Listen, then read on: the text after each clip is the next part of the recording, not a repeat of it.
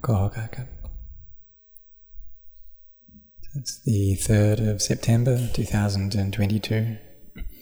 It's also the Wanpra, or the Lunar Observance Day, the 8th day of the 10th lunar month.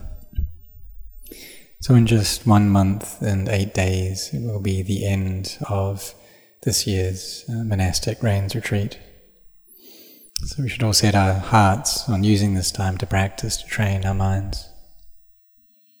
So just like how we've chanted before, contemplating how the days and nights steadily fall away. So today, now, what are we doing?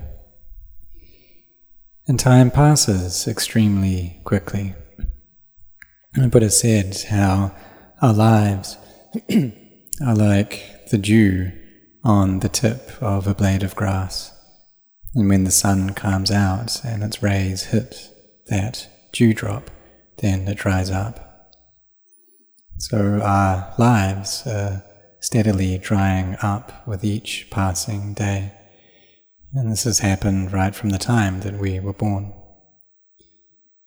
It's from that moment we started developing, but what we're developing for is old age and pain and degeneration, decay. And we rely upon these 4 elements. So we have our karma as our birthplace. So just like all heat and energy has various forms of fuel like gas or oil as their birthplace. And if these run out, then the whole world starts getting chaotic, or if there's insufficient amounts of them. And the price goes up, the cost of living goes up, the cost of food goes up, and people's lives get more and more difficult. So for us, we have karma, our actions, as our birthplace. And that we've been able to be born as humans, it means that we've had to have created good karma in the past to get a human body. But if our karma that we've done, a bad karma, gives its results, it's possible to drop lower than a human. So drop into the animal realm. Or if that result of the karma is particularly strong, you can go down to hell, or to the hungry ghost realm, or the asuras. And these are planes of existence that have much suffering. So all of the actions that we do, these become our possessions. So we try to do good karma, our chanting, and this is very skillful and meritorious. And also the meditation that we do, this is building up good karma. And this becomes our belongings. It becomes a noble wealth for us. So our external wealth, this is something that floods and fires can destroy. It's possible also for us to lose our lives through these. If there's war that comes up, or if there's various dangers, there's earthquakes, floods, fires, accidents, then that wealth just can't stay. And even these bodies of ours can't survive anymore. But this wealth of goodness, of skillfulness and merit that we create through chanting and meditating, this is good karma, and this is something that can follow us. Our external wealth can't follow us. Whether we have a lot or a little, we have to leave it all behind in this world. We're not able to take it along with us. But the goodness that we do, this belongs to the doer.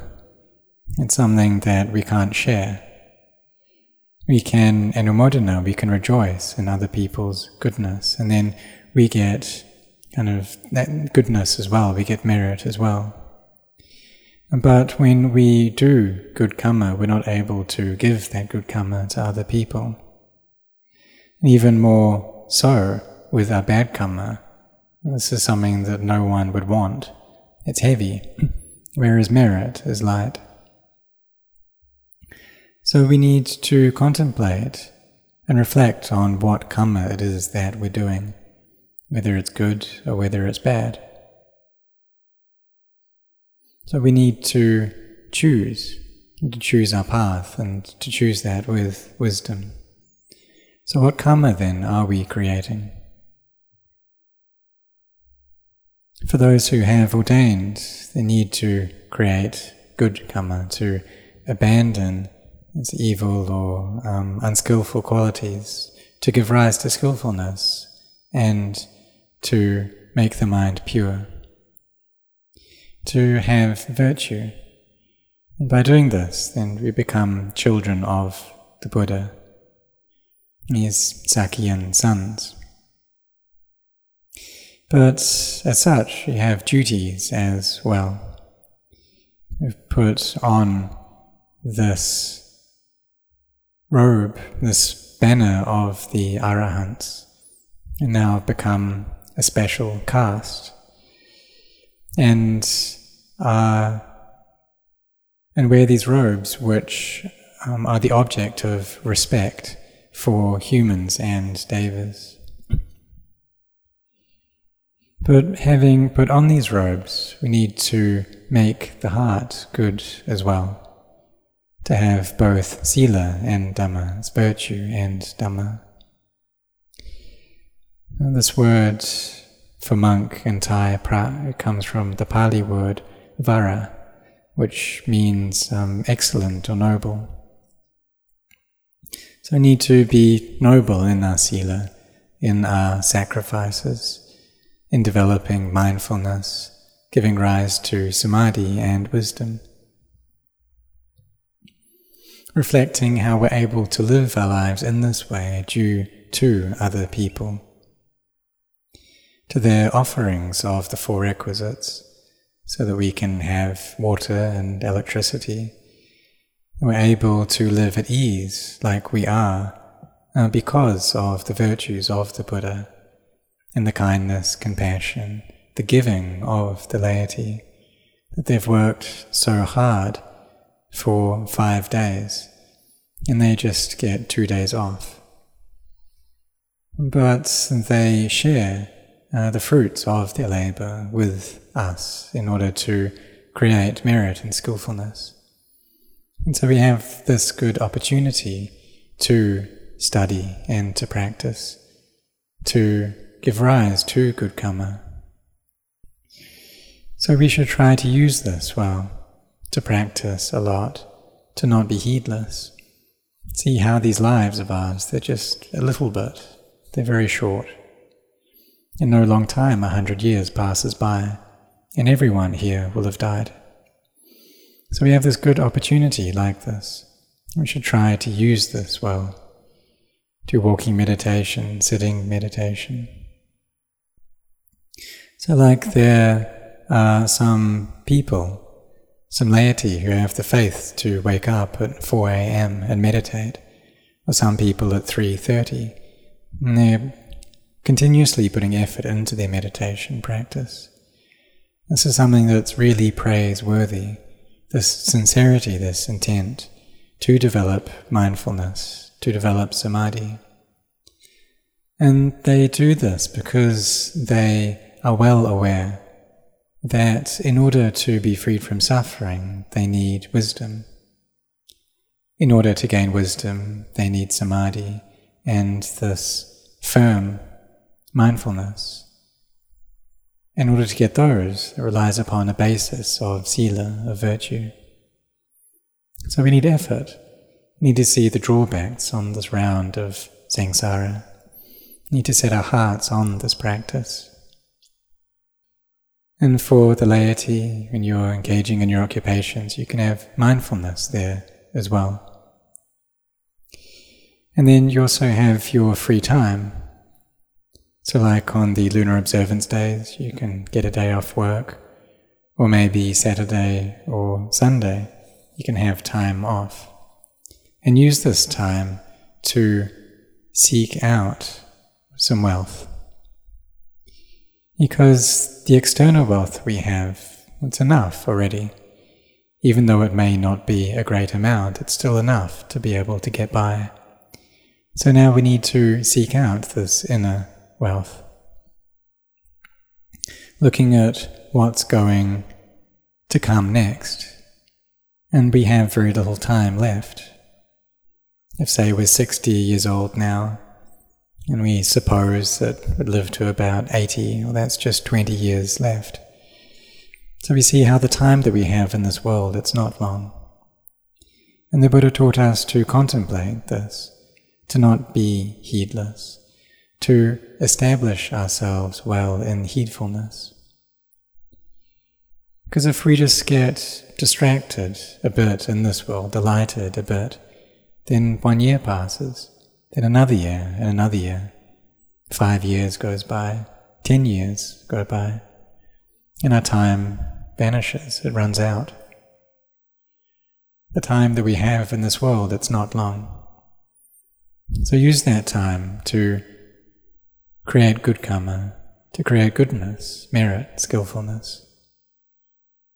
Because these are the things that will follow us. We can take this goodness with us. And really all of us, we want good things. This goodness that we create, it will give good results.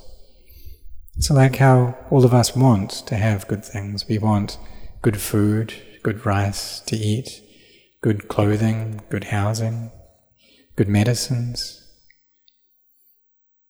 But we need to make our hearts good as well. And we do this through creating good karma.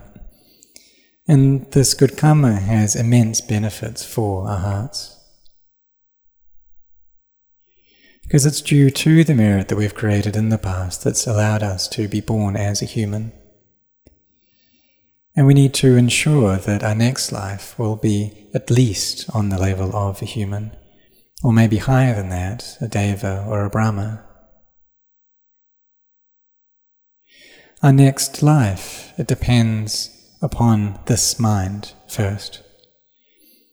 If we have minds of Devas, then when we die, we're born as a Deva. If our mind is on the level of a Brahma, then when we die, we get born as a Brahma.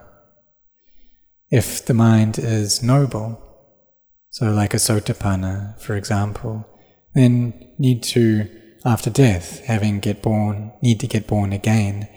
But it's no more than 7 times, there's no 8th life.